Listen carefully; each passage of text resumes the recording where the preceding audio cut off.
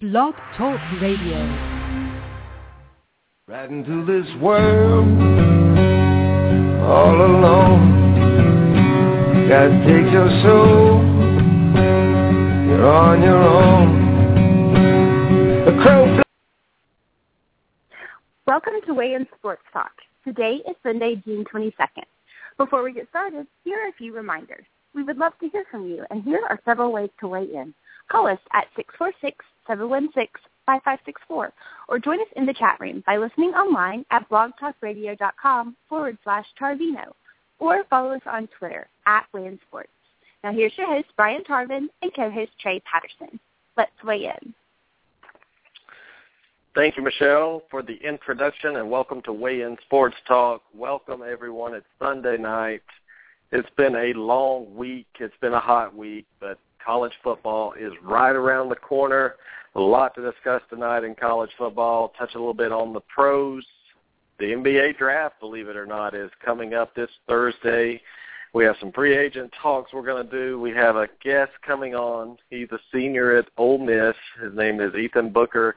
He's gonna really tell us what happened in Omaha this past week, where Colonel Reb got kicked out of Omaha. We're going to be all over that and get his feelings, get his opinion on it. I don't think a lot of people understand what happened. So we're going to fight for Ole Miss tonight. We're going to fight. The SEC is going to stand up together and fight for Colonel Reb. So, again, the call-in number tonight, let me go ahead and give you this, and I'll give it periodically throughout the show. It's 646-716-5564, 646-716-5564.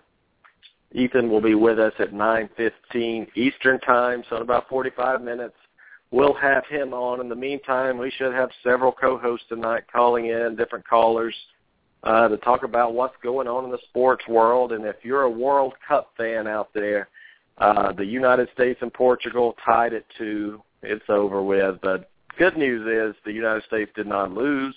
They're still undefeated in their little region here, in their bracket.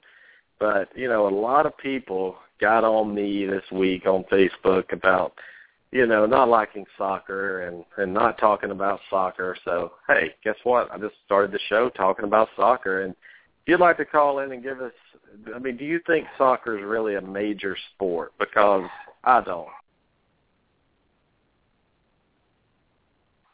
I just don't see soccer. When I think of major sports, I just don't play soccer, don't watch soccer. I just don't see the point of it. But not disrespecting anyone that loves the game of soccer. But let's be honest with you. If you can't win in regulation, if there's no winner, then how do you call it a sport? That's what aggravates me. Anytime you play that hard, you give that much effort on a field, and you walk away with a tie, that just defeats the purpose of playing the game.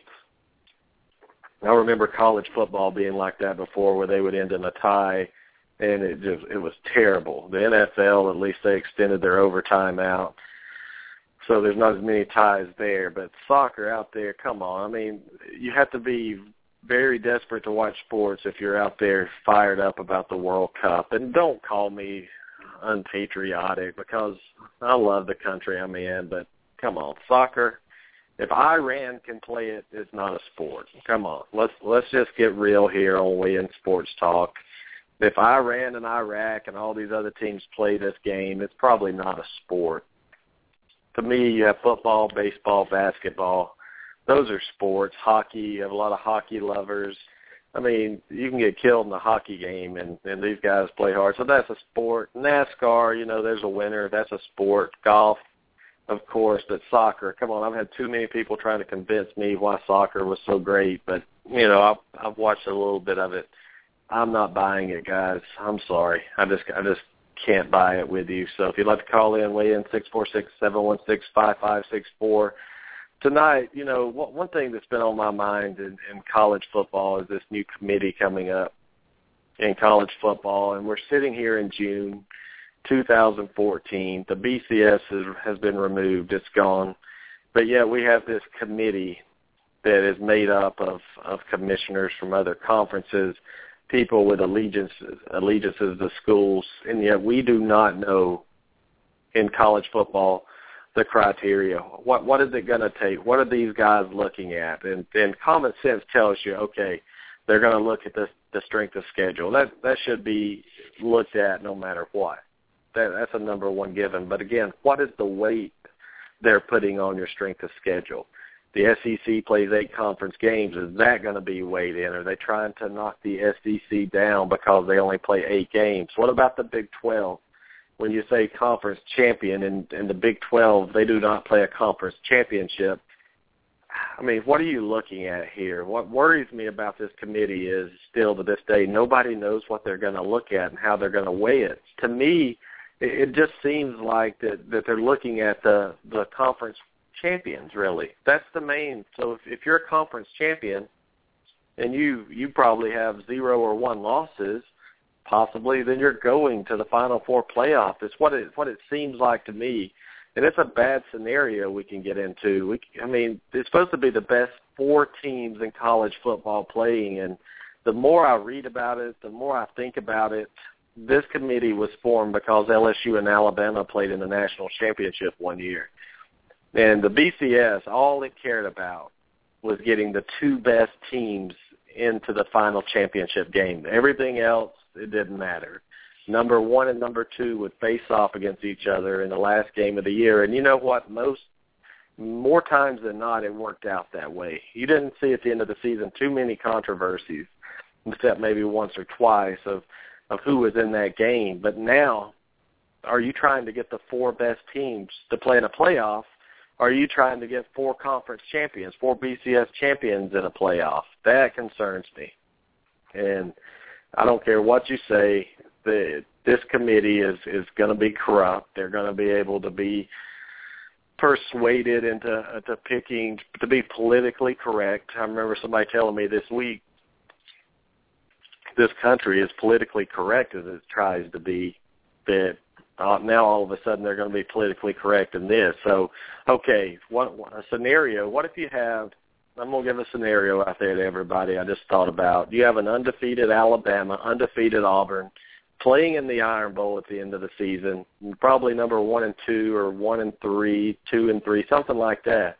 Say Auburn loses to Alabama by a field goal in Tuscaloosa, and Alabama beats South Carolina in the SEC championship game. You have a team in Auburn that lost 1 game, and it was on the road to the number 1 team in America. Yet you have a Baylor team that's 1 loss in the Big 12. Just say Baylor won the Big 12 with 1 loss. To me, I feel the committee is going to take a Baylor because they won their conference over a 1-loss Auburn team. And you can take Auburn out of it. You could put South Carolina in there, a 1-loss team. You could put Mississippi State. I don't care the team, but what I'm trying to let everybody know is anytime you have people picking that, it just doesn't make sense why this committee was formed. I don't care what people say, how much you can trust these people or why they're upstanding citizens. I could care less. Everybody is biased when it comes to this. One thing I can say about computers, they're not biased. The polls usually get it right for the most part, especially towards the end of the year.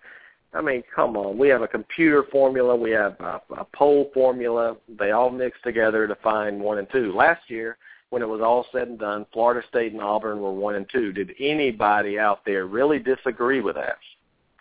I don't think so. Even the year Alabama LSU played, 1 and 2 was right. I'm sorry, Oklahoma State. You lost to Iowa State, and I know it was a tragedy. Your women's team plane crashed, and you were upset. But come on. The thing is, you lost to Iowa State.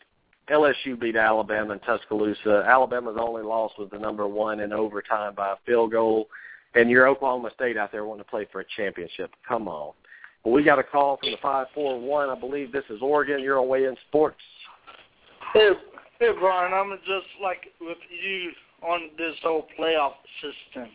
I want the BCS back. I'm already missing it. Because if you look at every year, and Phil Steele has an article about how a playoff really works. But every year, the BCS has got it right. Even when it was LSU versus Alabama, I felt like they got it right. With this whole playoff team, I'm with you. Most years it should be two SEC teams. If it's full conference teams, let's see the Pac-12, SEC, Big 12, and ACC. Those are not necessarily the four best teams, if you get what I'm saying. I do, Jason. And you know, Baylor last year, what did they win? I think Baylor won the Big 12, I believe, yeah. or Oklahoma. But the bottom line is they were in the Fiesta Bowl playing Central Florida. How did that work out for them? If I'm going to ask you a question, Jason. Yeah. Going into last year, who are the four best teams in football going into the bowl games? Going into the bowl games? Going into it, when the BCS Florida announced. State, Auburn, let's see, I think Stanford was, and I would have thrown either Ohio State or Michigan State. You know? It's going off my head. I don't got the final polls from last year, but that's what it would look like. I think I'm missing Alabama too. Jason, what if you have a scenario? You're a big Oregon Ducks fan. You're out there in the Pac-12. Say you lost a heartbreaker to UCLA by a field goal. That was your only loss, and you were a very, very good team. Just say you lost that one game. You have somebody like I said, Baylor, win the Big 12 with one loss. Do you think the committee is going to look at Oregon and say, hey, they lost one, they are the best team? Even though Baylor won their conference, I'm going to put Oregon in the playoff over Baylor. Do you think that would happen? I think as Pass would say, I think the committee would go with Baylor. And Oregon has got, I think, used to quite screwed. And back in 2001, we had a close loss to Stanford at home, and we got leapfrogged by Nebraska, who got blown out against Colorado, and didn't even make the Big 12. But I think they would have picked Baylor. Yeah, and then that's what all I want, Jason, is a system. And look, I like the 4 teams compared to 2. I really do. All you had to do was take the BCS Final Four going into the bowls and add one game. So 1 versus 4, 2 versus 3, Jason. We don't need some special committee that, honestly, I don't think – I look at the names. I'm not saying – I don't believe Barry Alvarez watches all the SEC games. I don't believe Barry Alvarez watches all the Pac-12 games. But I believe these pollsters, the AP polls do. I believe the computers have enough information and data to make a rational decision about a team. The eye test is very important. That's where the polls come in. I just do not believe that this committee is going to have the interest in mind of picking the best 4 teams in America to play in a playoff game. I just think it's too politically correct. Sure. And I think we'll see that in January or December whenever the playoff is decided. It's not going to be the best 4 teams. And I'm with you. The BCS should have picked the Final Four. Bottom line, take the human element out of it. That's what I'd like to see. But we'll see. We got 12 years of this. Yeah. I mean, I guarantee you, in the next couple of years, people are going to be crying and begging for the BCS to come back. And Jason, I just hope that we can have the BCS even on the side, showing the computers, showing what the rankings would be compared to the committees. And thanks again, Jason, for the call. Jason talked about Phil Steele magazine. I got the Phil Steele magazine this week, and let me tell you, it's $12.99. So get ready to spend some money on this magazine. And I got Phil Steele, Sporting News, Athlon, and Lindy's, and Phil Steele is packed with a lot more information. The price on the other magazine, $7.99. Phil Steele, it looks like to me, he just copied over last year's data almost and just wrote a couple of sentences. But this is its 20th edition. Phil's magazine. He says he's accurate. He says, you know, he's the best in the land. We're going to see how he does. Last year he had, who was it? He had Florida up in the top 5, and he said Southern Cal was going to win the championship. So if I was him at that time, I would have probably discontinued my magazine, Jason. But, Jason, one last question for you real quick before you go. What do you think of Phil Steele's magazine? I mean, I'm just not that impressed. I like it based on the information and whatnot. I'm a big information guy. I don't really get it with the other magazines, but it's a good magazine. I saw it's top 25. He has UCLA at number 3, but that's I don't know. He's a good guy, I guess. He knows his stuff. So. Well, he had Southern Cal ranked number 1 last year, didn't he? He had a Southern Cal as a top 10. I don't think it was number 1. I can't find him. Okay. All right. Well, question: you said last year did your magazine cost $12.99 like mine did, or was it cheaper? No, last year it was $10, I think. So. Yeah, this year it's $12.99. Well, thanks, Jason, for the call. Phil Steele came out with his rankings. Number 1, Florida State, of course. I mean, you look at their schedule this year. They're favored probably double digits in all of the games. So they're number 1. In questionable, Alabama, number 2. Number 2, Alabama. That just, to me, you have a Coker as a quarterback. He never really started. He was a backup at Florida State.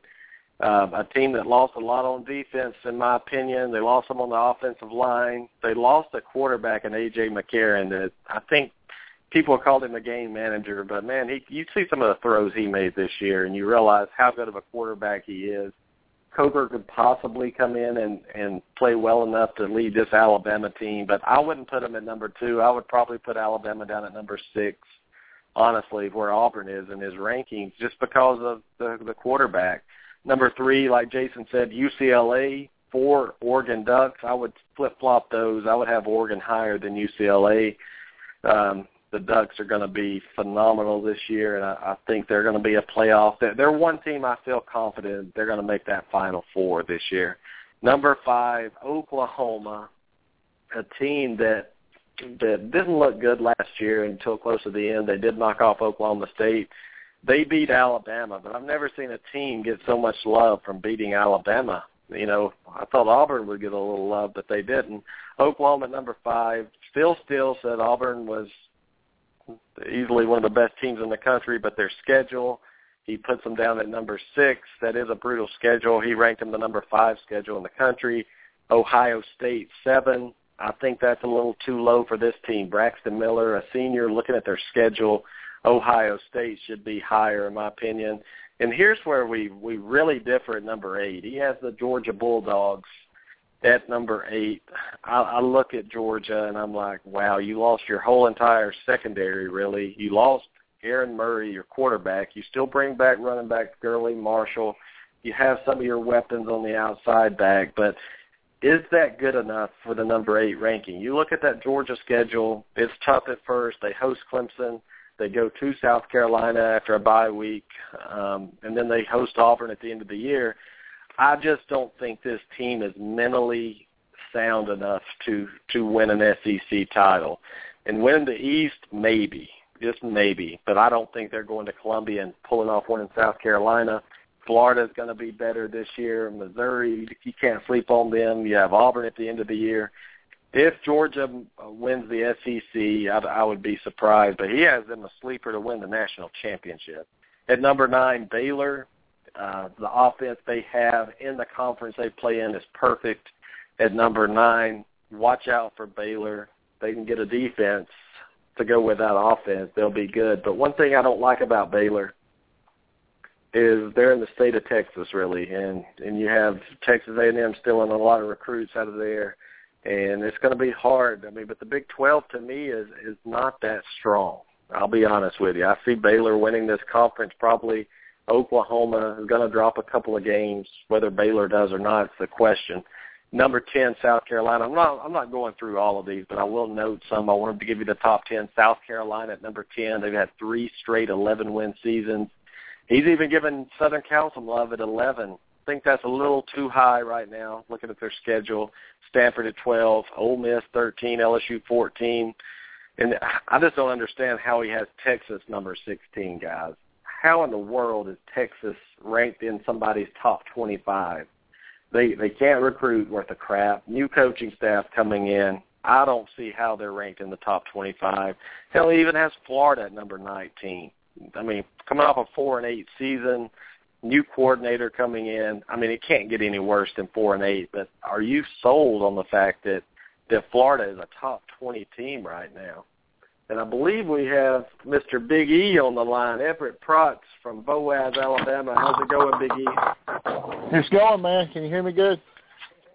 I can hear you well, Big E. And, hey, I'm going through these Phil Steele rankings, Everett, and I didn't even notice. I didn't get down below, like, 10 earlier. But when I see Texas ranked number 16th in the preseason and Florida 19th, does that make you scratch your head a little bit, wondering how in the world you're going to rank Texas at number 16?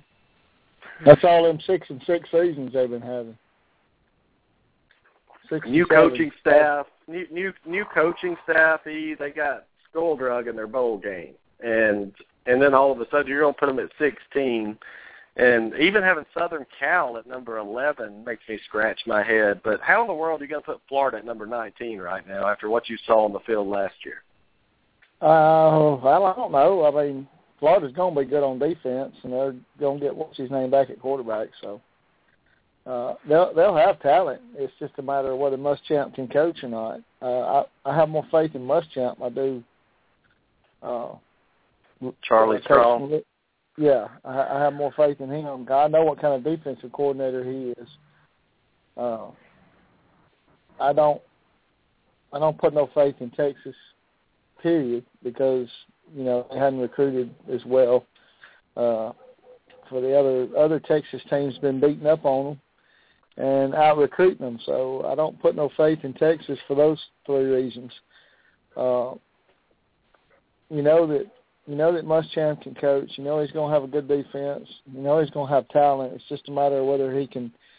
You know, they had a lot of injuries last year. You know, they would have been a better football team had they not had a lot of injuries. But I guess out of those 3, I would put USC closer to the top 20 than I would any of the Florida, the other Texas. teams. Yeah. Well, Big E, Jason and I were talking before you came on, and we've had this discussion, but I want people to listen to your opinion because I like what you say, and even if I didn't, I still want you to share it.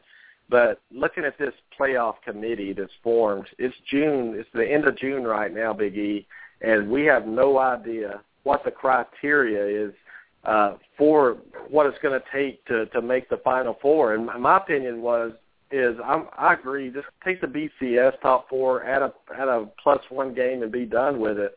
Why the committee, and why now? Why are they getting rid of the BCS to bring a bunch of biased people in to select 4 teams? I have a feeling it's not going to be the best 4 teams selected.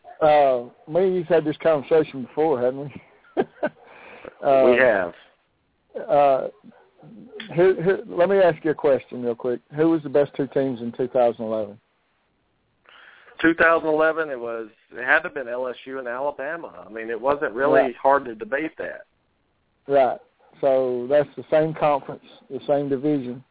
One of them wasn't a conference champion. The first game went to overtime. It was a field goal, 9-6 game. Nobody even got close to it. I mean, Alabama was averaging over 40 points. LSU was averaging over 40 points. So both giving up less than 12, I think. So here's what this committee is about. The first thing that they said when they had their first press conference was they want to put an emphasis on conference champions. So what that's telling me is that if you took those top 4 teams from 2011, even though Alabama was ranked second at the end of the season, they wouldn't have been in that game because they weren't a conference champion, even though they were the best 2 teams, without a doubt. And I don't think that was questionable from anybody. I think people wanted to see Oklahoma State that year just to see what they could do against either one of those two. But that's a bloodbath waiting to happen. If they'd have played LSU, LSU would beat them by 3 touchdowns. It wouldn't even be funny. So what it boils down to is people are tired of seeing us win it every year. I mean, they're tired of seeing, Alabama, LSU, Auburn. They're tired of seeing, 2 teams in the hunt instead of just one. And no matter how you slice it, they're going to figure out a way. And if you got a team that's ranked third, let's say Alabama lost, and they were number 1 when they played Auburn, and Auburn was number 2, so Auburn moves to 1 when they beat Alabama. Well, instead of dropping Alabama to 2, if it's a close game, let's say, and instead of dropping Alabama to 2, they're going to drop them to 4. You know why?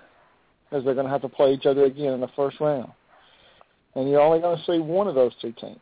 I mean, there's going to be times when they're going to manipulate that system. It's human nature. I don't care what anybody says. I don't care what they say their criteria, which they haven't. Like you said, they have not said anything but they're going to put an emphasis on strength of schedule and conference champions. Well, that's pretty vague when you start looking at, what kind of conference do you play in? How many injuries did you have? Who did you play outside your conference? Did you play, Kansas or did you play Michigan? Did you play USC or did you play Utah State? Did you beat Utah State? Well, okay, let's say Utah State was a good football team. Okay, if you're going to give somebody the benefit of the doubt just because it's USC, if Utah State's a better football team, are you going to give whoever played Utah State the benefit of the doubt? If it's Alabama playing Utah State, well, y'all played Utah State, right? A couple years ago. We did. So, and it was a close game. So, are they going to give you all the benefit of the doubt if Utah State's a better football team than USC? That's what we don't know, Big E. But if you look at this, is a possibility, and I know, people say it's not. But what if the ACC, Big 12, SEC, Pac-12, Big 12, all of them went undefeated? What if we had 5 BCS conference with undefeated teams? What do they do? Do they say, okay, Big 10, you're the weakest of all of them, you don't get to go, or do they look at ACC and how do they? That's what scares me. But all I want to see, Big E, and tell me if I'm asking too much.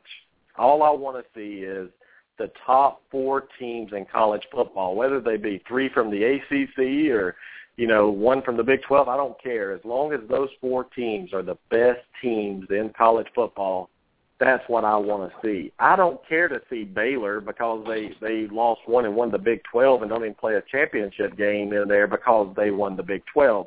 I don't want to see Stanford in there just because they won the Pac-12. If Stanford, a 1-loss team, say, won the Pac-12 and they're better than a 1-loss SEC team, or they're better than a 1-loss Big 10 team, then put them in there. If not, get them out of there. Well, I'm with you. I want to see the best 4 teams. I don't care anything about seeing somebody just because they won their conference. Really and truly, who challenged Florida State last year in the ACC? Nobody. If you have 5 major conference champions undefeated, then you got to look at Florida State. Are you going to give them the benefit of the doubt because they won the championship last year? Or are you going to look at what conference they play in? Are you going to leave Alabama or Auburn out because the SEC's won it 7 of the last 8 years? Are you going to leave LSU out because they're in a conference that's won it 7 of the last 8 years? There's too much. Look, when you deal with human nature and bias and prejudice and whatever you want to throw into the equation, it's always going to turn out that there's always going to be somebody that's got a different agenda than what they should have. And, the simple fact that,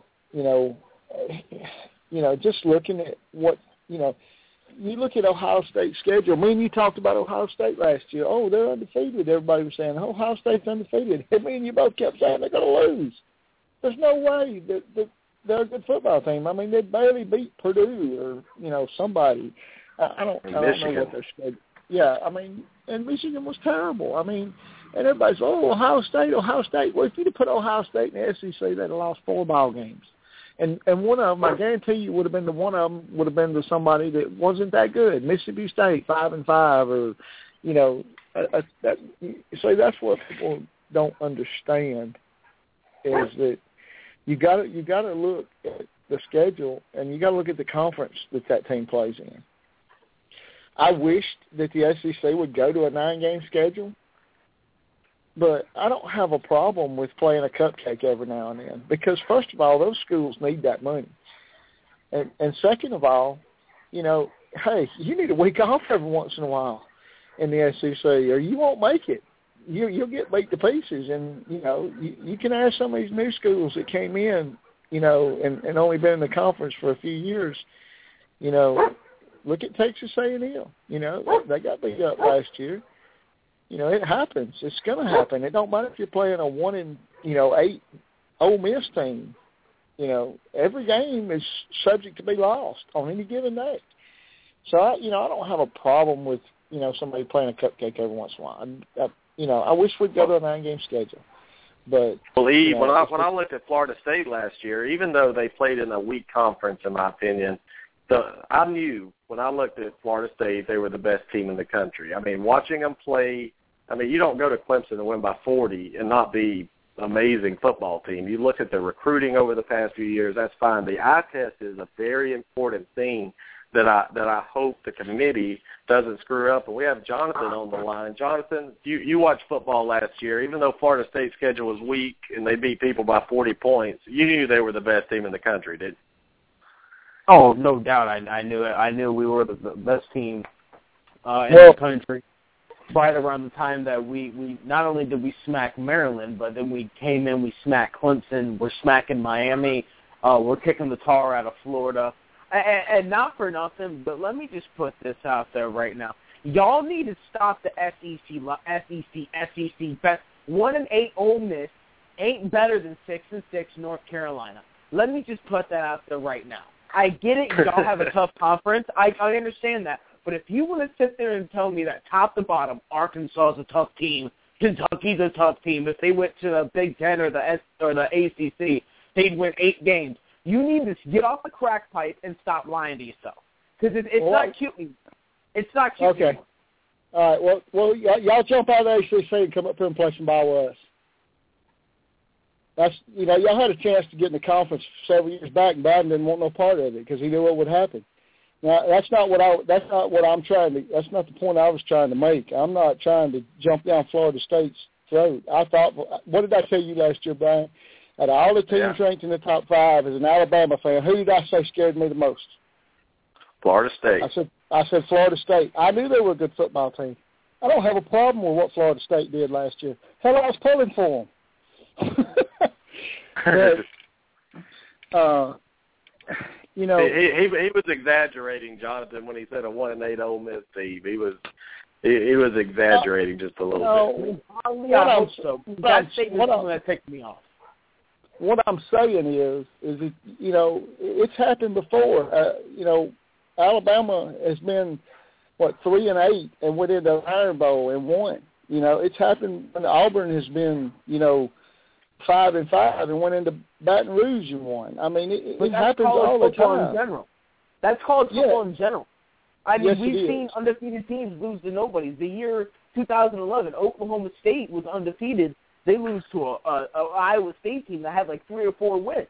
I mean, that happens all the time in college football. I understand the reference, but that happens all over the place. You can't just say that happens in the SEC. No, it don't just. I mean, it does happen in every conference. But see, you're not taking into effect what I'm trying to put out there. There's more injuries in the SEC that affect how good a football team is. Have you ever played the game? First of all, let me ask you that. Yes, I played football. Did you play high school football? Did you play college football? What was the highest level you played? I got injured my senior year of high school football. Lost my college football scholarship. Okay, where did you have a scholarship? Where did you have a scholarship to? Elon University. Elon University. Okay, I know where that is. But the point I'm trying to make is, you know, it's not how tough the team is as far as how many games they've won. It's the physical wear and tear that happens in the week in, week out grind of playing other SEC schools. I played high school football in Florida. I know what you're talking about, wear and tear. You're not telling me anything I don't know. I understand the SEC love fest. I get it. You're an Alabama fan. I understand. But I'm just saying, we can't sit there and say that all these other conferences are second rate and second place. All right, hold on. Stop right there. Everybody's just pumping up the SEC's ranking. Stop right there. I've had all I can stand about this. Now, you start talking about Pac-12, you start talking about ACC, the only other conference that plays defense anywhere close, there's one team in the Pac-12 that plays defense anywhere close to what's played in the SEC. There's one or two teams in the Big Ten that plays defense the way the SEC plays it, and there's only one team in the ACC, and that's only in the last couple of years, and that's Florida State.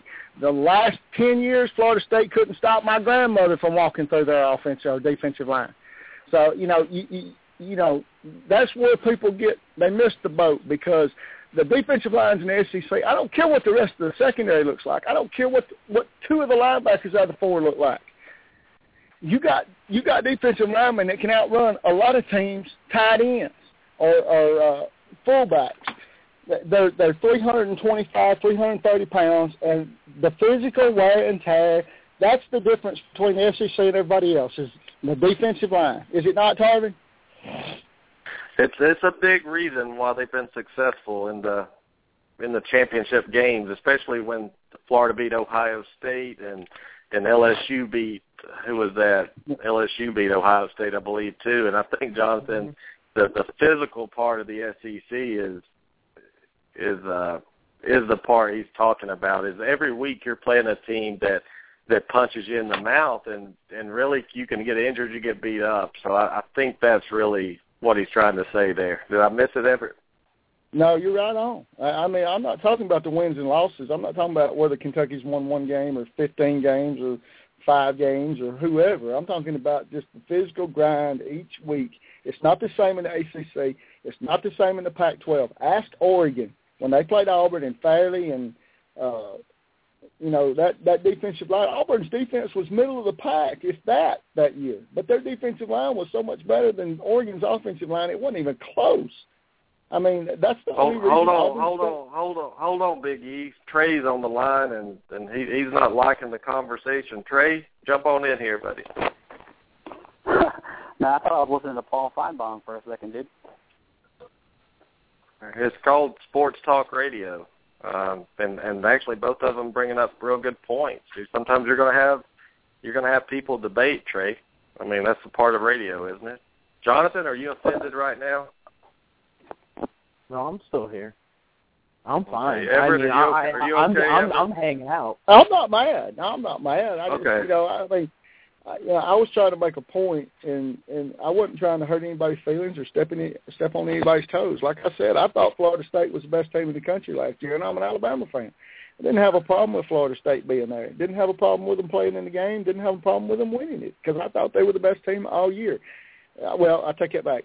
After about Alabama's 5th game, I thought, there's something wrong, and it was our offensive line. Back to the trenches again, back to the offensive and defensive lines. And, that's what I didn't like about Alabama last year was we wasn't blocking. And if you can't block, you're going to lose. And it showed. I mean, it showed against Auburn. When we needed a yard, we couldn't get a yard. And, hey, you don't deserve, I don't care who you are. If you can't get a yard, you don't deserve to play in that game. Y'all won. Y'all deserve to be there. Yeah, go ahead. All right, so we talk about the SEC and that smash mouth punch, punch you in the face football. And I don't even want to get into how so many defensive linemen from the SEC have flopped in the NFL. What I want to ask you is, how has two teams from the Big 12, considered a no-defense league, come into the SEC? And we saw what A&M did last year, and we saw what Missouri did this season. where Missouri makes it all the way to the SEC championship game, A&M comes in and stuns everybody with 11 games. How did two Big 12 teams who were A&M was 6-6, for a good couple years in the Big 12 for, they popped in the SEC. And Missouri's always been like a 9-win team, but never really been able to, get over that hump. How were they able to come in and kind of walk in their first 2 years? I mean, again, Missouri struggled that first year, but last year they were walking off dog. That's a really easy question for me to answer. The first one's Johnny Manziel. He's an exceptional player. I don't personally care for his off-the-field antics, but Johnny Manziel is a great football player. And if had Texas A&M not had him against Alabama, Alabama would have beat them by 4 touchdowns. But he was the difference in the football game. He was the difference in them winning 11 games and them winning 6 or 7 games that year. The second answer, Missouri lost to South Carolina, didn't they? Wasn't it South Carolina that beat them? Yeah. And overtime. Okay. They bricked that 23-yard field goal. Yeah, and you got Georgia that lost about 15 players that, that's who I would put my money on for the start of the season to win the East was Georgia. Florida loses several players, and they're down. South Carolina beats them. But that side of the conference wasn't as strong as the West. It wasn't as strong, and they got to the SEC championship game, and look what happened to them. They got destroyed because they were playing a better football team. And, Johnny Manziel is an exceptional football player on any team. He makes any team that much better because he's hard to catch. He's unorthodox. You never know where the ball, the circus may come to town on any given play, and there's no defense for that. I don't care how good a defense you are. If the guy's dribbling the football and kicking it around, tossing it up my head, and then throwing it 30 yards, you can't cover somebody that long. And he's an exceptional athlete. And I will say this, Everett. Looking at Johnny Manziel, Jonathan, when he played LSU his first year when Texas A&M was there, they shut him down. When he played Florida, they shut him down. And he had that game against Bama that kind of catapulted that team, the perception of them. But you saw that defense at Texas A&M; they couldn't tackle anything. And even this year, with Johnny Manziel, they still only won 8 games, I believe. They lost to Auburn, Alabama, and LSU, I believe, and maybe somebody else. But, they haven't dominated. But Missouri wasn't a very dominant team last year. But if you look at Missouri, that first year they came in, they got killed. And they were actually just destroyed with injuries and everything. And then they started beefing up that defensive line, getting some 6'6" receivers, and they were good. I just think people think Missouri and Texas A&M are successful in the SEC. I don't think they've been there long enough to really gauge that just yet. Right, but we're talking about players that were recruited for a Big 12 system, for the Big 12 conference, because I don't, DGB and Ladarius Washington and all those guys on Missouri, those were all sophomores, juniors, seniors, redshirt sophomores at that point who were recruited in being told, you're going to play Oklahoma week in, week out. You're going to play Texas. Come to SEC. At A&M, those guys were, most of the guys coming into that team were told, you're going to play Oklahoma and Texas. And they showed up and walked to the SEC, and all we kept hearing was SEC defenses, which LSU's defense every year is good. I got to admit that. But they kind of walked in and were like, we're going to drop 45 on you, catch us if you can. And that happened numerous times. Auburn had pulled the same stunt last 63. year. Let's be honest, but that's what they did. I remember A&M. I remember A&M dropping 63 on Auburn in Auburn that first year. I was like, whoa. So you see what I'm saying, though? Their offense is walked in, and we're like, we have swagger. We're going to show you how the Big 12 gets it done. And that's what it was. The Big 12 offenses, the Big 12 offensive schemes, and even at that point, Kevin Sumlin came from Houston. So Houston's air raid offense came into the SEC and lit it up. So I'm just saying, maybe the SEC is not the almighty conference it is, but it's pretty damn good. But you have to realize that when you start including those teams in the Big 12, and you start including those teams in the ACC, you're talking Southern football, that whole belt's going to light it up.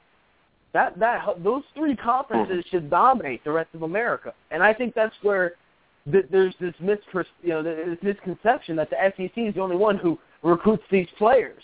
Well, Florida State's battling Bama, UF, LSU every year for the same players. They're not battling North Carolina and North Carolina State for 4 and 5 stars, and that's what people need to realize. That 4 and 5 star recruits are being battled for over all these different conferences. It's just that the SEC has a home field advantage. So does the ACC. They have home field advantage too. We got 2 teams instead of Florida. Nobody can touch us when it comes to recruiting in the ACC. And I'll be honest with you, I'm not an ACC guy, but come on. Let's just look at it like that and be realistic. Jonathan, I want you to stay right there. Big E, stay right there. Trey and I are going to do a quick interview with Ethan Booker from Ole Miss. Very excited about this. So, Jonathan, Everett, hang tight, and I'm going to bring on Mr. Ethan Booker. How are you doing, Ethan? I'm doing good. How are y'all doing? Doing great. Thanks for joining us tonight, and I just wanted to say thank you again for coming. I listened to your interview with Ryan Fowler on 99.1 FM, The Game in Tuscaloosa. Great job, by the way. And I don't think a lot of people. Appreciate you. I don't think a lot of people really realize what happened this past week at the College World Series. Could you enlighten everybody out there? Yeah, well, basically what went down is you got a bunch of students that go to school at Ole Miss, and this is something that they started back, 10 years or before.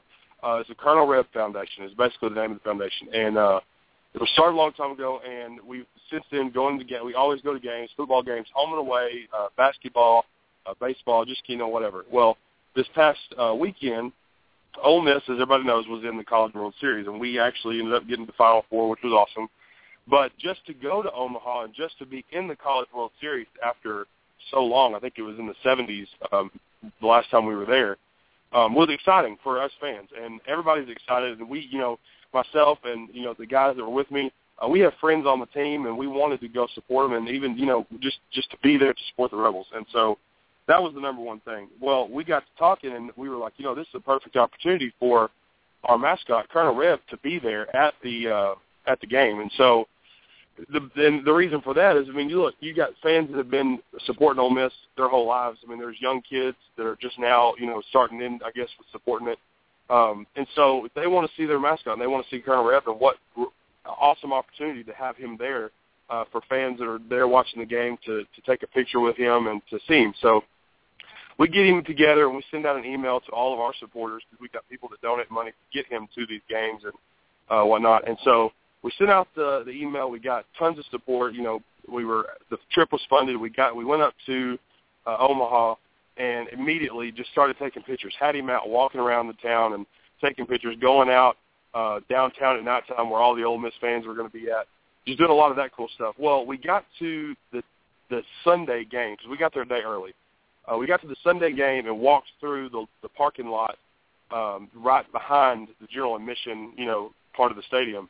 And I tell you, an overwhelming number of support from LSU fans. Tons of those people were there. Tons of Mississippi State fans were there.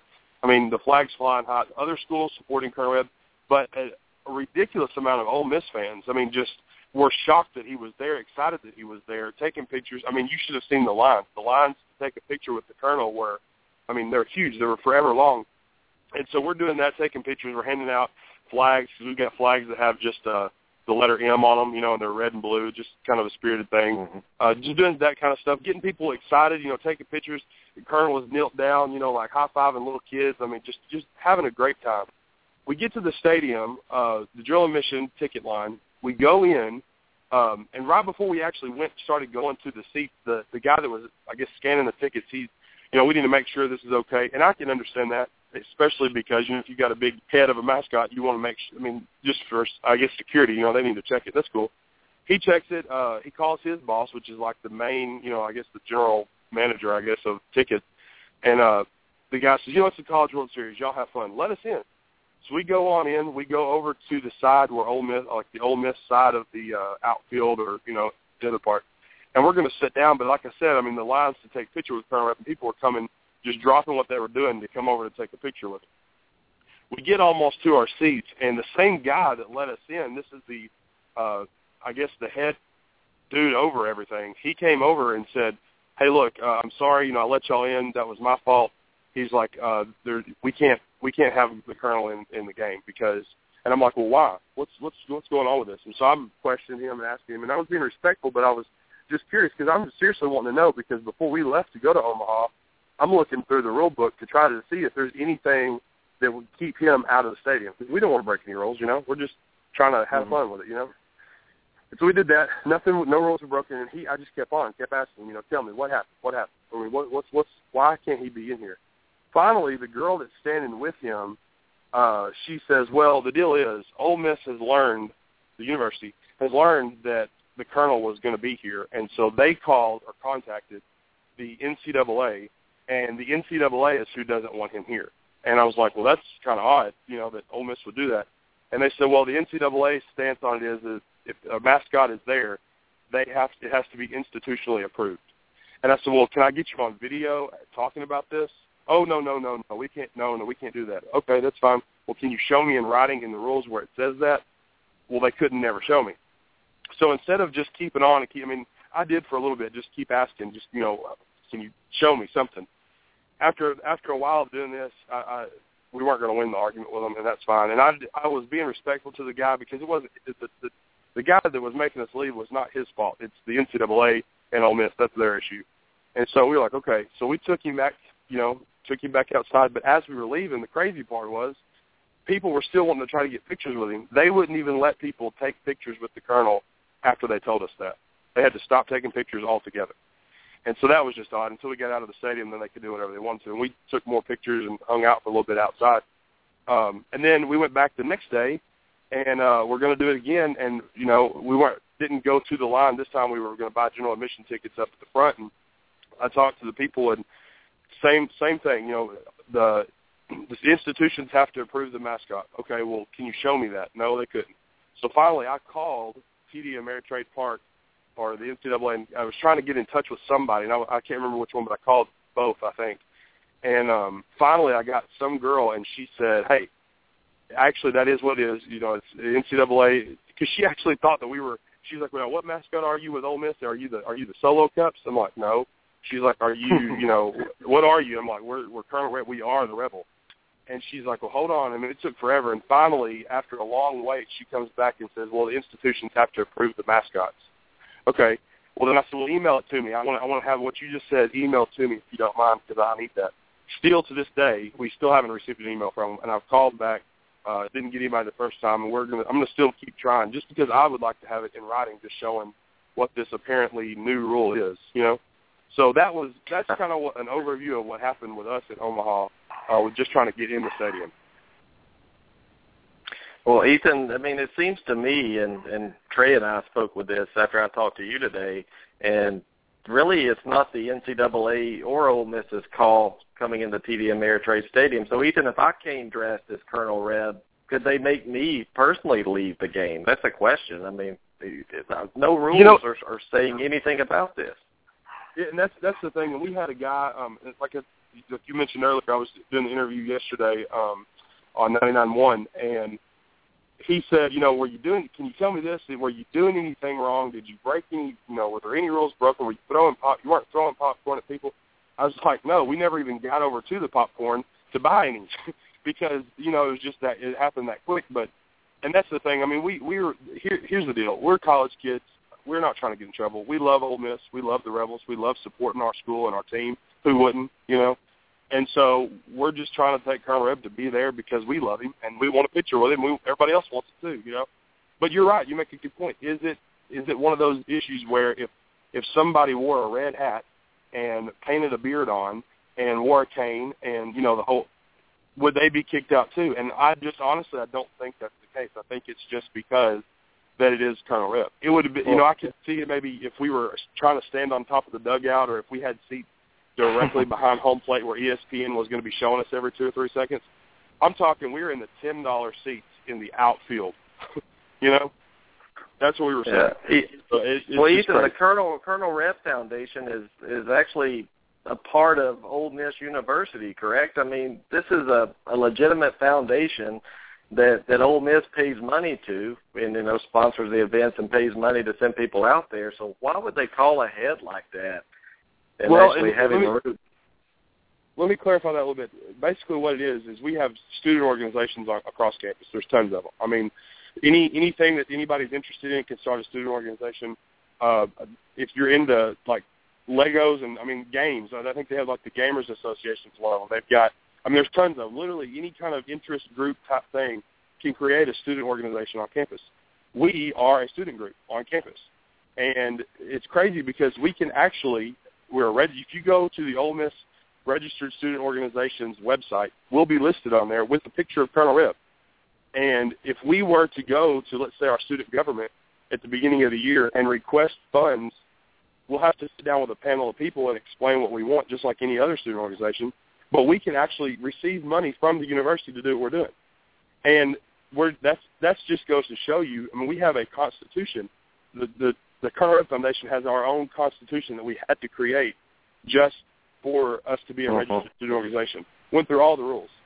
So that's what's crazy about it. And then we're not allowed to be doing these things. And it's like, but Ole Miss is the one that created the Colonel. You're the one that created the mascot. You know what I mean? So it's very contradictory, and it doesn't really make a lot of sense. Exactly. Trey, do you have any questions for Ethan? Yeah, Ethan, hey, man. And here's what I'm thinking, too, man, and this is why I think you might be, maybe problematic for Ole Miss, is they still classify Colonel Reb as a trademark from the university. Is that correct? I don't know the exact specifics on what they classify him as. I do know that they at one time, they were trying to say that they had the trademark because other people in town would try to put him on different things, and the university was saying, no, he has to be altered a certain, percentage or whatever. But as a student organization on campus, you can use, even if it is a trademark thing, as a student organization, you can use any trademark that the university has. Yeah, there's something called fair use, and they can authorize certain types of use of their trademark. It is still trademarked. I looked it up. Colonel Reb is still trademarked, even though the mascot changed in 2010. I think you guys have a bear now, which was voted in by the students. So I think you may have problems with that as well, because the university can obviously choose when their trademark is going to be used. And then they may have decided at some point in the university that they didn't want it used, and so they called the NCAA on you. Well, and I get your point. The thing is, though, with us going to the College World Series, we weren't using a printed logo. We were using an actual piece of equipment that was made to look like this Colonel. And actually, it looks different than the one that they had. It's a completely different mascot than the one that they used to have on the field. And so, and we actually, recently, the foundation has went and created its own completely different Colonel Reb image that we can actually use for other things. So that's like I said, we've tried every way that I know and that the other guys that are involved to make sure that we're doing everything legal, you know what I mean, and make sure that we're doing it the right way. We don't want to get in trouble.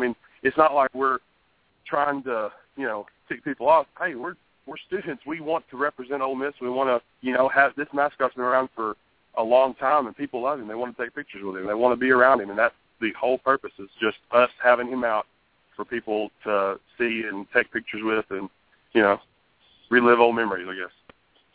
So let me ask you this.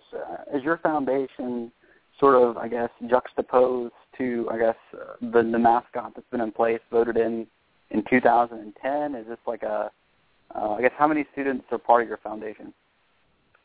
We actually, officially, if you look online, we are the largest student organization on the campus. And the reason for that is because every student signed like a petition or whatever that was delivered to the chancellor several years before I ever came to Ole Miss. They delivered all these to the chancellor to try to reinstate the Colonel. And we had, thousands of students literally signing those on our email list. And so we've got a lot of people that are involved in this thing. It's much bigger than just a couple of people. So as far as number-wise, you're talking about the vast majority of students are supportive and are part of the foundation.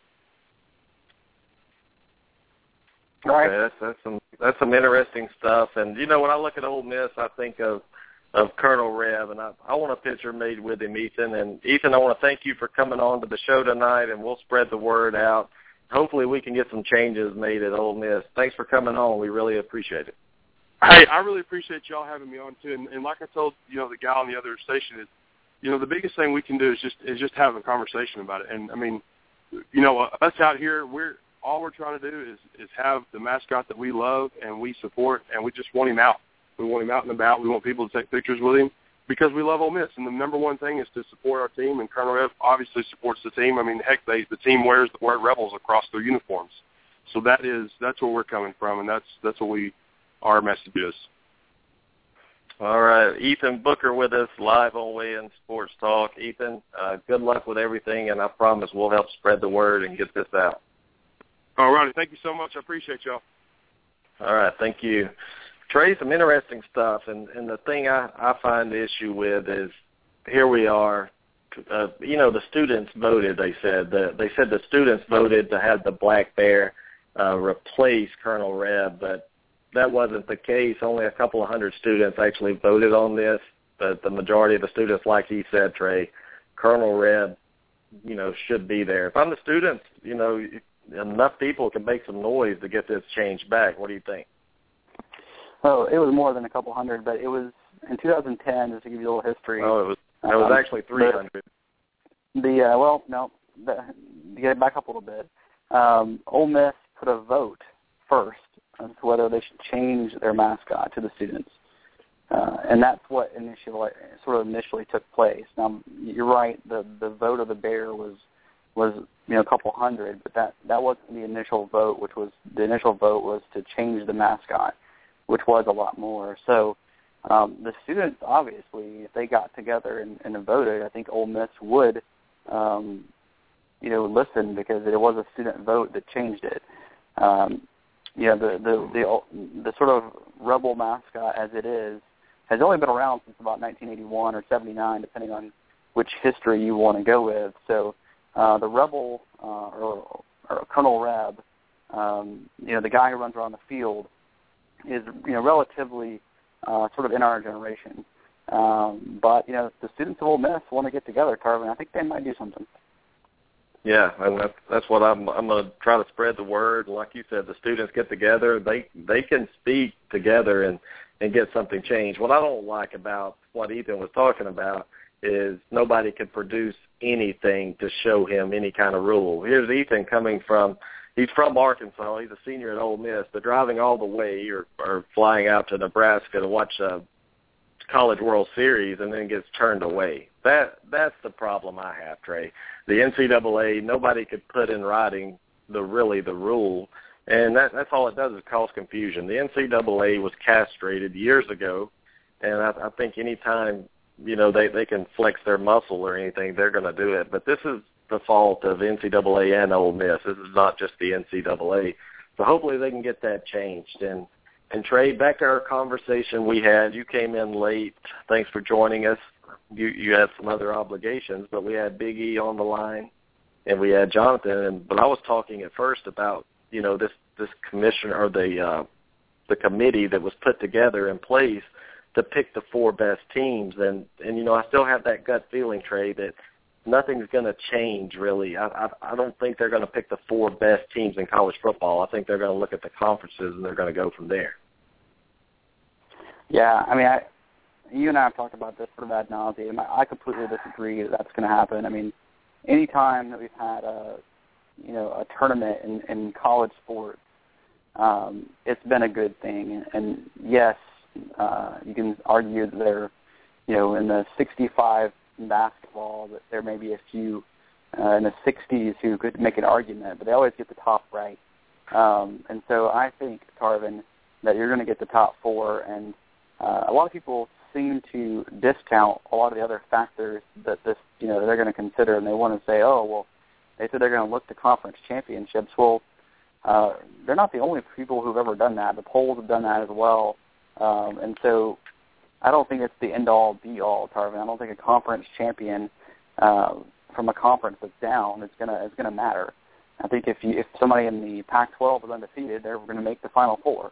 But I think that if the Pac-12 champion has 2 losses, they're probably going to be sitting out watching the other conferences play. I mean, I think that's just the way it's going to be.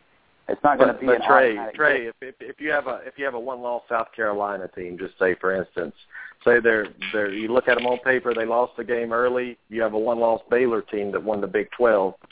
Who do you choose right there, really? Well, it's not going to be, and that's where the fallacy of the argument is, Tarvin, is it's not going to be just those two facts alone. If South Carolina played a brutal schedule and they beat Alabama, who was top 5, and then they went to the SEC championship and they beat a Texas A&M or Auburn, who were top 5, and then Baylor, there's not a team in the Big 12 who you can count in the top 15. It's not going to matter because you're going to look at the road wins. You're going to look at all this stuff that the conference committee or wherever they're calling themselves has said they're going to consider. It's not going to be just, Baylor is a one-loss, and so is South Carolina, and they won their conference. It's not that simple. Well, Everett's still on the line. What if they said they was going to consider? All I've heard is strength of schedule and win your conference championship. There was a 13 or 14 item list. 13 or 14 page, a bunch of crap. They ain't said nothing yet. All they're doing is talking in circles. This is a waste of time talking to you about this. Anyway, we'll see. South Carolina will be 11-1 and beat everybody in the conference, and Baylor lost to freaking Fresno State, and they'll be in the championship. You watch and see. It'll be a screw job. That's what it's going to be. It's going to be I can't really disagree. I can't really disagree with you, Everett. And you know, Trey, I know they did put the criteria down, or they put a long list of stuff, but how they weight that stuff, to me, really what they're weighing, number one, is did you win your conference? And to me, to get the 4 best teams, there could be 3 teams in the Big Ten. It doesn't matter. It's just who are the 4 best teams in America. Everett, I know you have to go to dinner. You have anything you want to say before we go? Yeah, I'm going to go fall asleep watching freaking soccer, I guess, because that's all it's on. Well, all right, man. Well, have a good night, and thanks for joining us. And we still do have Jonathan with us. Jonathan, welcome back to the show. Big E's funny. I don't think he was attacking you, Jonathan, about football or anything, just to let you know that. He was asking you, he was just curious about where you played, if you played college or not. I never played college football, so, I can't say I did. Oh, no, I understand. He's asking for qualifications. That's what he was looking for. He was looking for if I had any qualifications. I understand that. But at the end of the day, I don't care if you're from Alabama, don't come to me about high school football. Honestly, I have to say that because in my area, we're producing more talent than just in the state. We're producing more talent than pretty much any other state when it comes to recruiting rankings. Let's just be honest out there.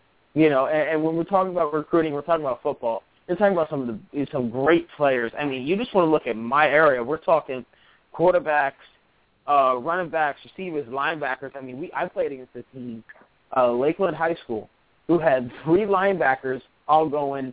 One was going to Georgia Tech, one was going to Purdue, one was going to Illinois. They had a receiver who committed to Florida, decommitted to go to Texas Tech because he wanted to play for the pass offense, whatever. That was a bad idea.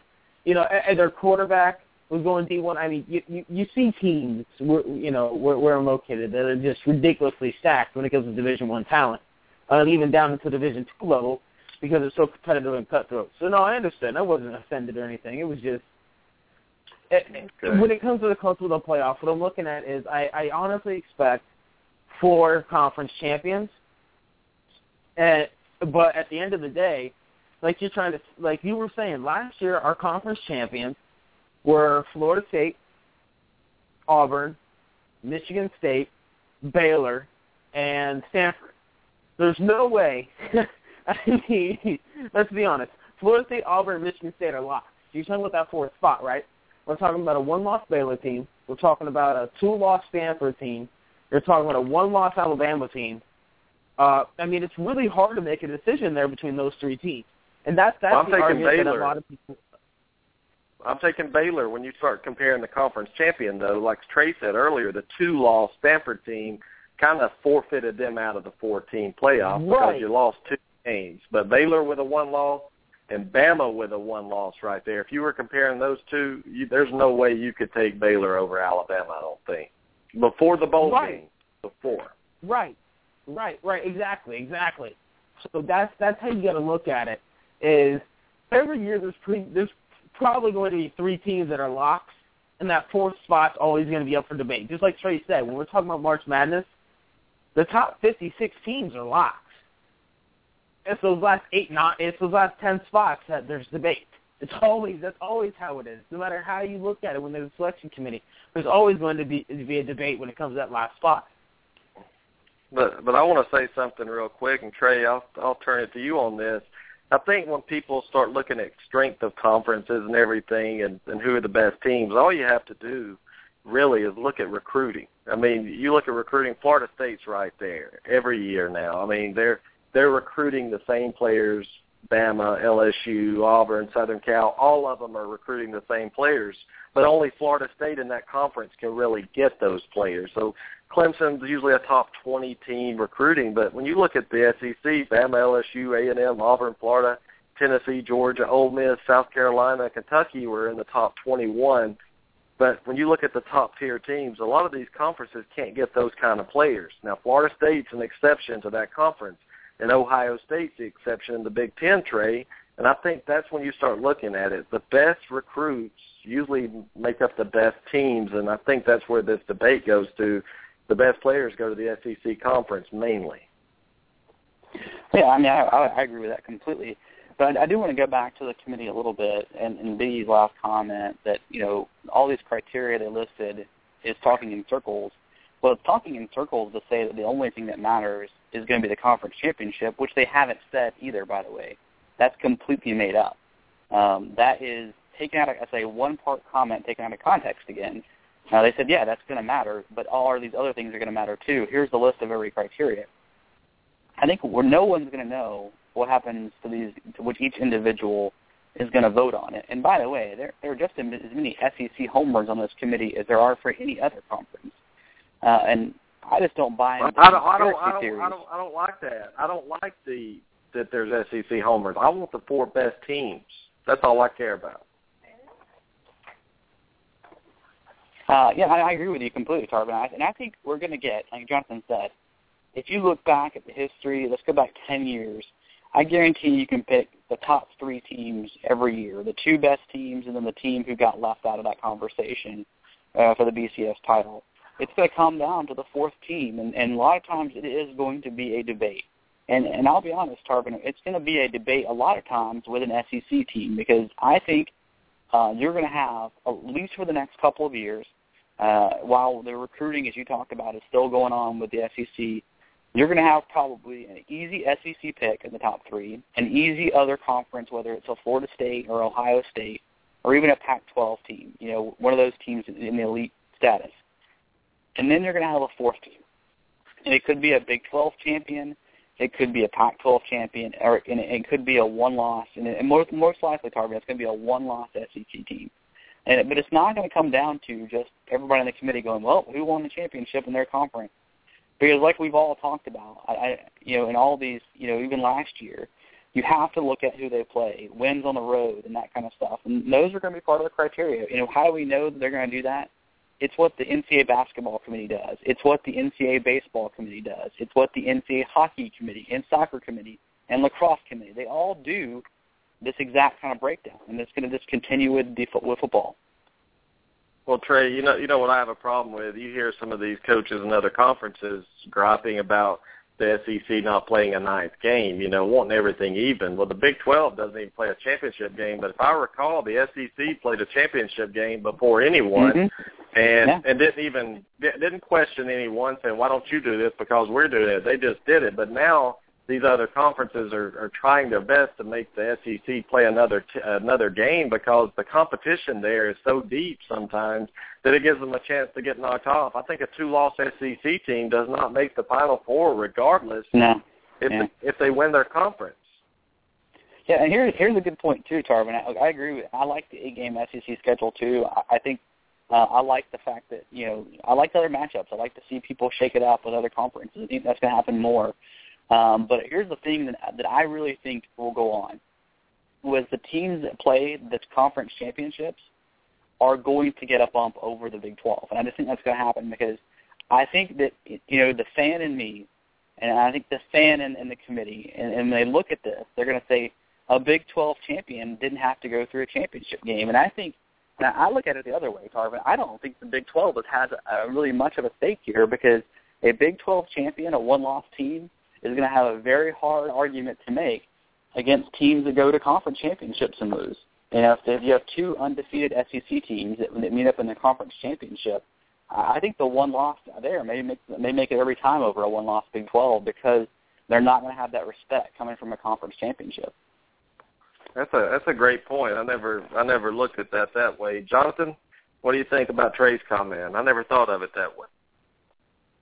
I think Trey's dead on, and that's the one that's always the one thing I love about Trey, is that he does bring such a good level-headed legal argument, if you will, to any debate. Because he's right. I mean, the committee is not just going to look at one thing. That there's many things they're looking at. They're not going to let us know everything, obviously. But us, let's just say that we're intelligent college football fans. We know the committee is going to look at an eye test. They're going to look at the strength of schedule. They're going to look at how teams performed on the road. They're going to look at who won the conference championship. They're going to look at the conferences overall. They're going to look at how many games the team played. They're going to look at everything. They're not just going to look at one thing. They're going to look at everything, and that I full-heartedly agree with. And that's why, is the committee going to let you know everything? No, because the committee, in all honesty, except for this year, they're still going to try and sort some things out. But to the point where we keep bringing up how there's an SEC home run the committee, well, you got to remember, they picked this committee because it's a pretty non-biased committee. I mean, that's what they went out and looked to do. It's not like they grabbed the heads. They grabbed somebody from each big school, each prestigious university, and said, here you go. Here's your committee. I mean, we got Jeff Long from Arkansas. If I'm not mistaken, Archie Manning's on this committee, and he went to Ole Miss. So it's not like we're talking about Alabama, LSU guys who are going to try to vote for their teams every year. Mm-hmm. Yeah, I mean, it's as long as they get it right. And the college football fan in me, the man that loves college football and is passionate about it, and regardless of who gets left out or what, if you give me the four best teams, and granted, we can't all agree on them all the time, but I don't want to see you stick a Baylor in there with one loss and leave out a team that earned it on the field. I think strength of schedule is very, very important, and I think being undefeated is very important. So it's going to be difficult to compare these. And I like the BCS format. Let's just do a +1 game. But hey, it wouldn't be any fun, Trey, if we couldn't debate it, right? Hey, here's the equalizer too, Tarvin, and this is what we don't know, and I think it's going to have a big impact. So I'll tell you two things. One, I think the Big 12 is going to scramble in a year or two to add more teams. Maybe a BYU. They're going to scramble because they're going to start getting locked out.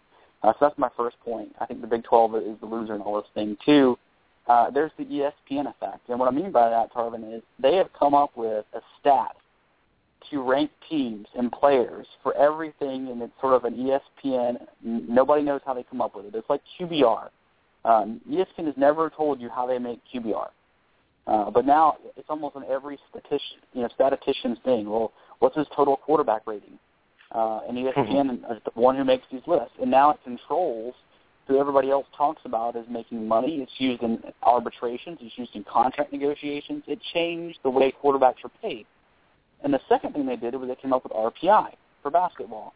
And the committee actually considers RPI. They consider a stat made by ESPN. And so what ESPN is going to do, I guarantee it, they're going to come up with some sort of stat that's based on strength of schedule, but they're going to call it a total, the overall conference team best player, I don't know, whatever. It's going to be called something great. And I guarantee the committee is going to start looking at that stat. So I'm telling you, there's going to be an ESPN effect. That's my prediction. It better not be, Trey, but that's another great point. Trey, you're on fire. You started slow, but you're on fire here. It didn't see eye to eye, but that's all right. But hold on, we have a caller. I believe this is Marty Robinson joining us on the show. Marty, welcome. Hey, great show, guys. Thank you, sir. What do you think about this committee? Well, I got a couple of questions, and then I got a comment. The question would be, on the committee? When does the committee start making their evaluation, or when does the committee's power come into force? What are they going to use up to the point the committee picks the Final Four? I mean, are we keeping the same system and process that we've had for years and years? Is it when the BCS is supposed to start selecting its part of it? Is that when the committee starts picking up and making their selection? Well, from what I know, Marty, and guys on the panel, please correct me if I'm wrong. I think it's going to be around the same time the BCS was coming out. They're going to start their rankings, and I don't think they're going to. Are they going to do the top 25 altogether, or are they just going to focus on the top 12, Trey? I think they're going to do 25, and then there's a question about that. There's only been speculation. They have told us that around the same time the BCS came out, we're going to see their rankings, if you will, their top whatever it is. So we are going to see that for sure.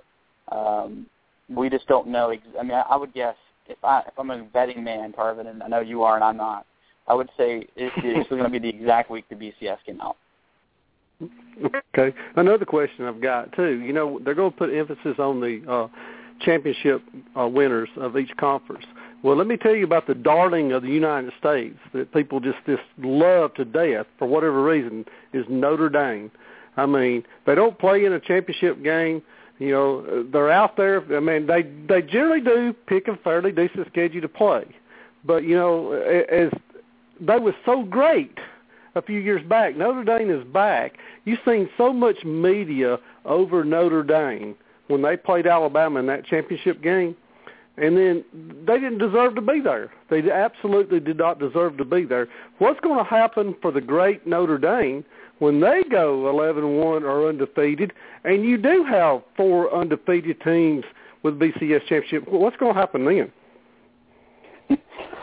That's a good question. Wow, Jonathan, I'll let you tackle this one. Well, the one thing that Notre Dame did, which was really a smart business decision, was they switched their conference allegiance for their non-football schools to the ACC. But part of doing that, they actually had to sign a contract. You have to play 5 ACC schools a year.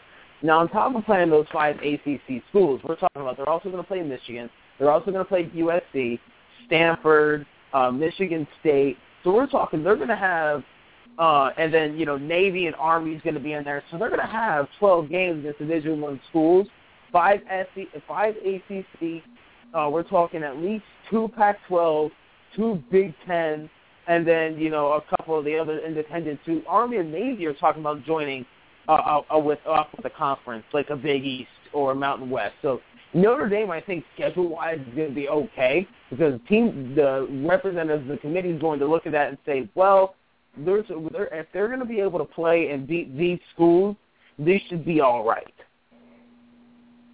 Yeah, but I still think that love of Notre Dame, though, I don't think this committee is going to factor that bias in like you see, Marty, with Ohio State, Notre Dame, Michigan, some of these teams. I think Notre Dame has to go undefeated and be impressive to get in over a conference champion. That's just my thought. I don't think this committee is going to be in love with them as the AP poll is.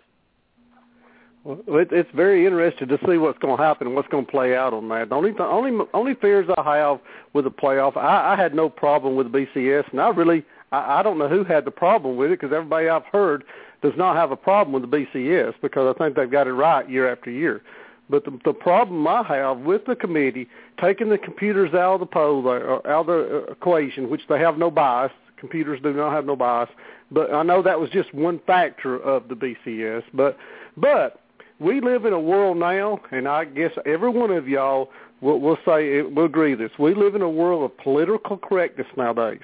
You know, we live in a world of equality. Everybody needs to be treated the same, you know, and all this. I just fear when that human element comes to selecting a football team, when you have a lot of close teams that could be questionable being there, they're going to say, well, this team hasn't been there in a long time.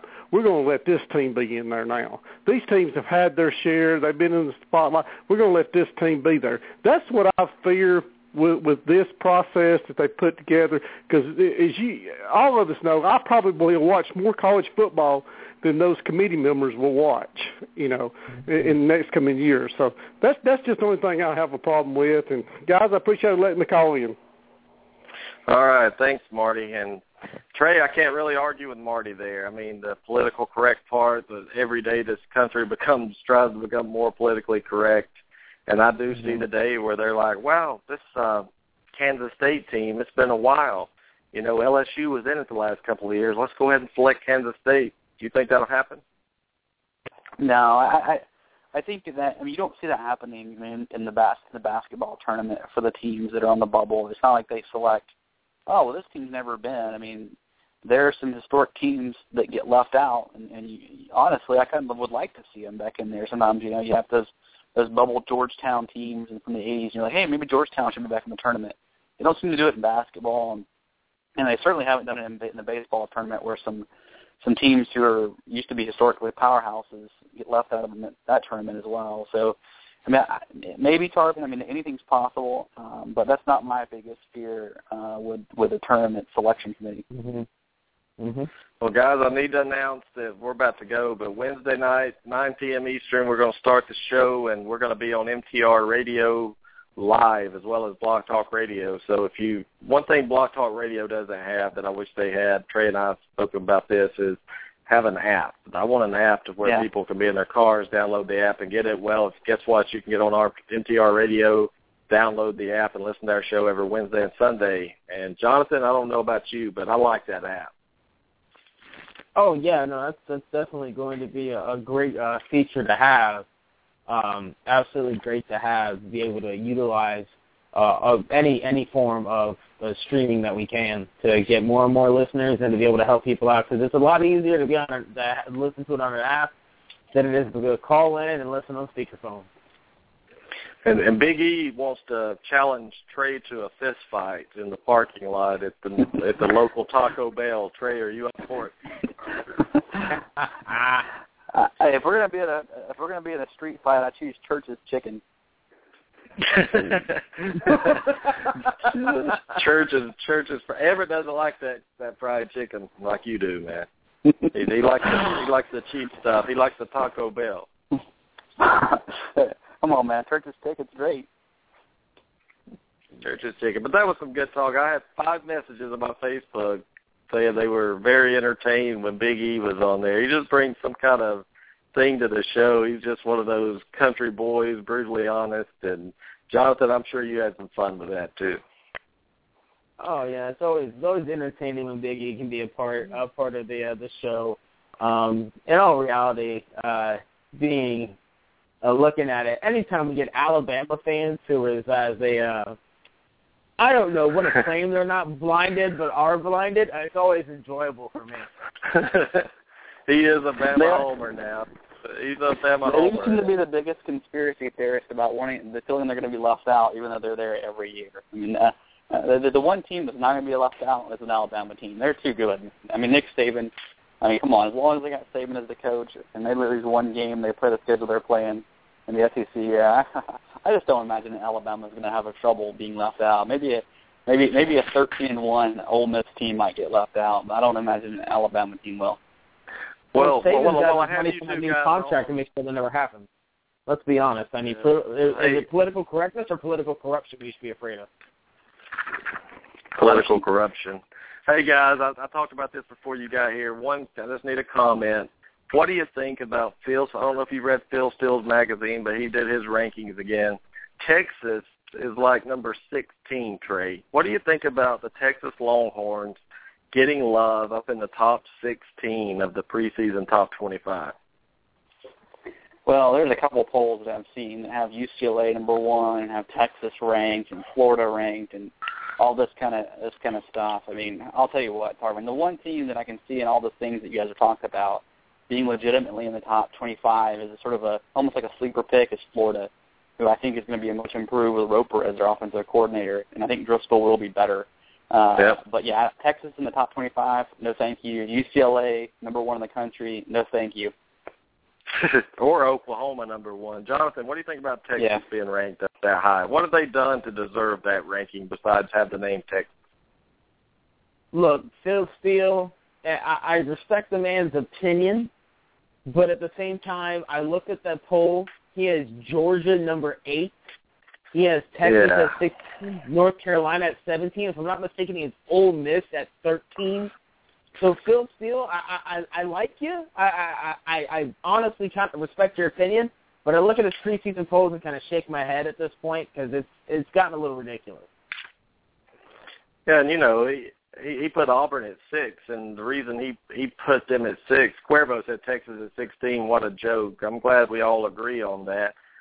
But, he put Auburn at 6, I believe, and he said it's not because they're not one of the best teams in the country, it's because of their schedule. I thought preseason rankings was who are the best teams coming into the spring, because some people do it different. Trey, like you said, you see all these different polls. If you look at Auburn's schedule, it's tough. But how do you know Auburn has a very tough schedule, Trey? How do you know it's the 5th in the country? We don't know how these teams are going to pan out. That's the problem I have with preseason rankings. Yeah, I mean, I agree with you completely on that. I mean, I rank it as I see the teams overall, and that's why I have teams that I think are going to be very good this year that I would rank higher than, like, say, Texas. I think Louisville is going to be ranked by the end of the year. I think they're going to be a very good team under Petrino. I don't buy into Ole Miss. I think Ole Miss will be good, 7-4 type thing. But I think Auburn's going to be fine. They play a tough schedule. I think at the end of the year in the Iron Bowl, we're going to be looking at another massive game because Auburn's that good. I think they're that good. I mean, could they lose games? Yeah. But I'm going to have them in my top 5 right now. Yeah, and I have them up there, and I look at a quarterback coming back, the guy that was just on campus 5 weeks and every week got a lot better, looking at how they improved. They did lose a lot. And, Jonathan, one question before we go about my Tigers. I think people – they forget about Jay Prosch, the fullback, the one that, if you look at some big runs Auburn had last year, they lost Jay Prosch. He was a big part of those runs. Are they going to struggle without him, or will Gus Malzahn find a way to get around it? Well, as somebody who played fullback in high school, I can tell you that we are very important when it comes to the running game. But realistically, Auburn lost Jay and they lost Trey. So it's a whole new backfield, and I know there's a lot of talent at running back. Fullback's very important. At Florida State, that's one thing we always stress, and we're really worried about going into last year, was how is Chad Abrams going to pick up the slack now that Lonnie Pryor is leaving? And now that Chad Abrams is gone, who's going to pick up the slack for him? That's one of the things you always worry about. It's a position that the NFL doesn't really care for too much anymore, and that the average college football fan doesn't pay attention. But fullbacks are very important to a running football game. Now, Auburn, I think, without a fullback will be fine, a traditional fullback, because that's going to be a wide-open offense. You're going to see speed all over that field. They're probably going to go with a set like the Carolina Panthers would with Jonathan Stewart and D'Angelo Williams when they were healthy. And I'm hoping, but I'm just so ready for college. But, the NFL is going to be so huge this year, and we're not even out of NBA yet. And, Trey, I want to talk to you. We're leaving, I swear, in just 2 minutes. The NBA the draft's coming up this week. Carmelo Anthony has opted out. He's not going to be with New York, it looks like. Is Carmelo going to go to the Miami Heat, or where do you think he's going to end up? I think he ends up in Chicago, but I think the Heat have a lot of ground they can make up. But there's no way he winds up in Miami until LeBron is back. So, I mean, those are the two destinations that I think Melo winds up. I think he'll flirt with the Lakers, he'll flirt with the Mavericks, but I don't think Melo wants anything to do with the Western Conference. Jonathan, is there any way LeBron leaves Miami and he goes back to Cleveland or somewhere? Do you think that Miami is going to be able to build a team around him? I think if you bring Carmelo into Miami, it's going to be catastrophic at the damage it's going to do. You can't have 4 superstars coexist together and expect them to play well. Where do you see LeBron going? Honestly, if you guys gave me half an hour, I would go over this free agency, the funness that's about to happen. Not only with free agency, but with the upcoming draft decisions that are going to be based off of what teams are thinking. But what you have to look at is, it's not just, we're talking about LeBron, teams that have cap space and realistically can sign him. We're talking about Orlando. You're talking about Chicago. You're talking about Cleveland. You're talking about Philly. You're talking about Houston. You're talking about Dallas. Dallas. The Lakers. Let's not forget the Lakers here. Where does LeBron want to go in and know he's going to succeed Kobe and play a year with Kobe Bryant or play 2 years with Kobe and see what it is, what it's like, what happens. And Carmelo, it's huge because Carmelo can really do a lot of things. Now, the 76ers, are they ready to compete this year? No, so you're probably not going to see Carmelo or LeBron. But the 76ers are in great draft position with the number 3 and the number 10 pick. You have Nerlens Noel, Michael Carter-Williams. So they're actually in a really good position.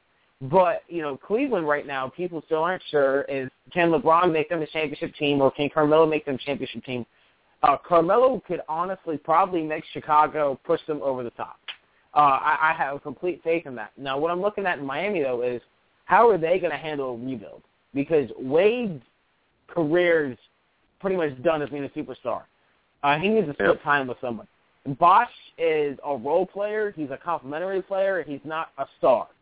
So LeBron has to look at it and say, well, if I take a pay cut and Wade takes a pay cut and Bosh takes a pay cut, we need to bring in pieces that can help us. Not Ray Allen, Rashard Lewis, Greg Oden, Mario Chalmers, Norris Cole. We need to bring in actual pieces like J.J. Redick and Kyle Lowry who can come in and be productive, and we're paying them $4 or $5 million a year, whereas we can bring in a bunch of guys on minimum contracts. What's the point in that?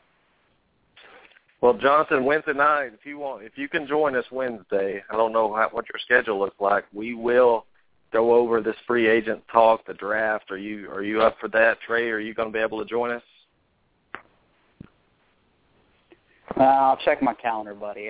But I think I'll be here. Okay. All right, we're going to talk. Remember, we're live on MTR Radio. We're going to get a lot of new listeners from the Northeast. We need to show these Yankees what it's about, when it comes to talking sports. So I'm sure we're going to get a lot of feedback and everything, but we'll devote 30 minutes at least to the NBA upcoming draft and free agency. Jonathan, you get your wish, buddy. I love it. Thank you. You're welcome. Well, Trey, now, if only you'll talk hockey. Yeah, I don't know about that. Well, I'll tell you this. When Trey starts talking hockey, we'll do it, okay? Come on, Trey, educate yourself. Let's go here. And soccer, and soccer. When Trey gives me the World Cup breakdown right now, we'll do it. But I want to thank Ethan Booker for coming on the show, student, a senior at Ole Miss, part of the Colonel Reb Foundation, for joining us. Spread the word out there, guys. Let's get Colonel Reb back on that sideline. When I go visit Oxford, I want to see Colonel Reb. So I'm not going back till Colonel Reb's there.